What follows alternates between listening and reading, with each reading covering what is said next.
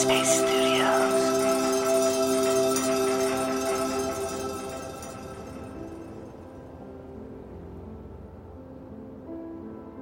Hey everyone, it's Dr. Laurie Santos here, your guest host for the week. Welcome to Radio Headspace, and to Wednesday.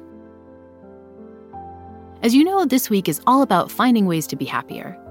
I've done a lot of research on the science of happiness. I even teach a course on the subject at Yale. And one of the big things we talk about is burnout. It's so prevalent in the workplace right now, and it can potentially ruin your relationship with something you truly love to do. In fact, I'm so serious about it that I decided to take some time off from teaching just to recharge my batteries. I think we've all experienced burnout at some point. Maybe you're dealing with it right now, and the best thing you can do is nip it in the bud before it becomes a real problem. So today, I thought it would be good to share some of the warning signs of burnout and to explain how you can manage it, even if it's hard to take time off. Burnout has a very specific clinical presentation that it's worth understanding. This is how scientists think about it. And it has these three features. The first feature of burnout is one that we often think about, which is the idea of being physically and emotionally exhausted. But again, this physical exhaustion isn't in the way we think. It's not just that you need a good night's rest. It's that even after a good night's rest, after a good week of rest, after like a long vacation, you're still feeling just emotionally drained, like you can't even have the physical energy to go into work. The second part of burnout, though, is interpersonal, and that's what researchers call depersonalization. You just are at an incredibly short fuse when it comes to dealing with other people, and you often interpret their intentions as bad. Someone will ask you for a completely reasonable request, and you feel really frustrated with them, really pissed at them. That's this aspect of depersonalization.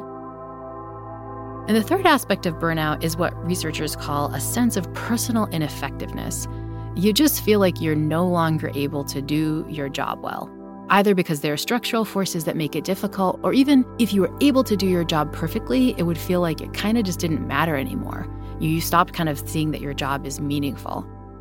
And it's worth remembering that these three constructs are separate. You could be really high on the depersonalization, but maybe not feel so personally ineffective.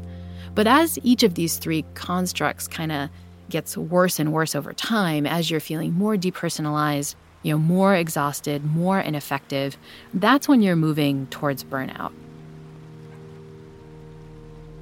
As a professor who teaches about the science of happiness and the host of a Happiness Lab podcast where we talk about burnout, I was pretty familiar with the three clinical signs of burnout.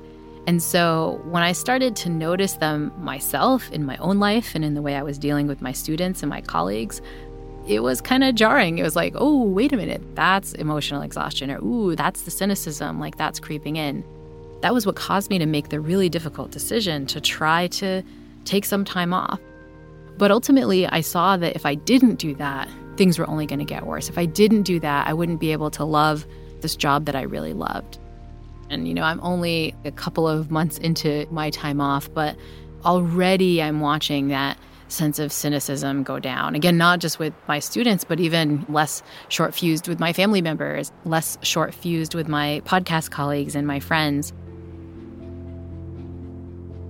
Recognizing that burnout is progressive can give us some hints about what to do to avoid it. And if it's depersonalization, maybe you need to take a few of the requests off your plate. Take some time away so it doesn't feel like you're so burdened in your service or in dealing with colleagues. If you're starting to feel emotionally exhausted, it's time to take more breaks. It might be hard to take those breaks, but I think it's necessary because, again, the data suggests it's only going to get worse. We can also use things like gratitude to remember the meaning that we get out of our work. Thinking about the kinds of things you're grateful for about your job early on can help you feel a little less ineffective when things start to go wrong. It's really hard to address burnout once it's happened. At that point, you really do need to take some time off or you consider a massive restructure of how you interact with work.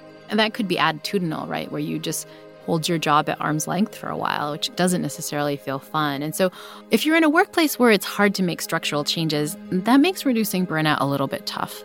But there's one strategy that you can engage in, and that's trying to find ways to bring more of your strengths into your workplace. There's some lovely work by the Yale School of Management professor, Amy Wrzesniewski, that shows that we can improve how we experience our job through the process of what she calls job crafting.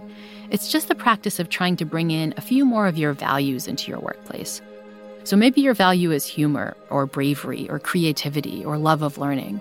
Whatever that is, try to bring it more into the work that you do.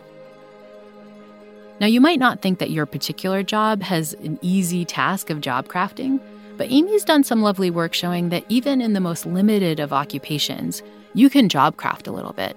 In fact, her initial work on job crafting took place in hospital janitorial staff members. So, for example, they'll joke around with patients and they see that as their job. Their job is engaging in humor. Or their job is getting creative, moving around the plants in a coma ward to maybe try to help patients recover their memory faster and so on. These aren't things that are naturally in the staff members' job descriptions, but they're things that they're building in that allow them to achieve more of their strengths. If you're experiencing something like burnout, this practice of job crafting might be a way to help, where you can find ways to infuse more values in that can make you feel a little bit more personally effective, and it can allow you the kind of resilience and bandwidth to start reducing some of your exhaustion. All right, that's it for today. Next time, we'll talk about the power of gratitude and how it can help us feel better, especially in tough times. Thanks for listening, and I'll see you then.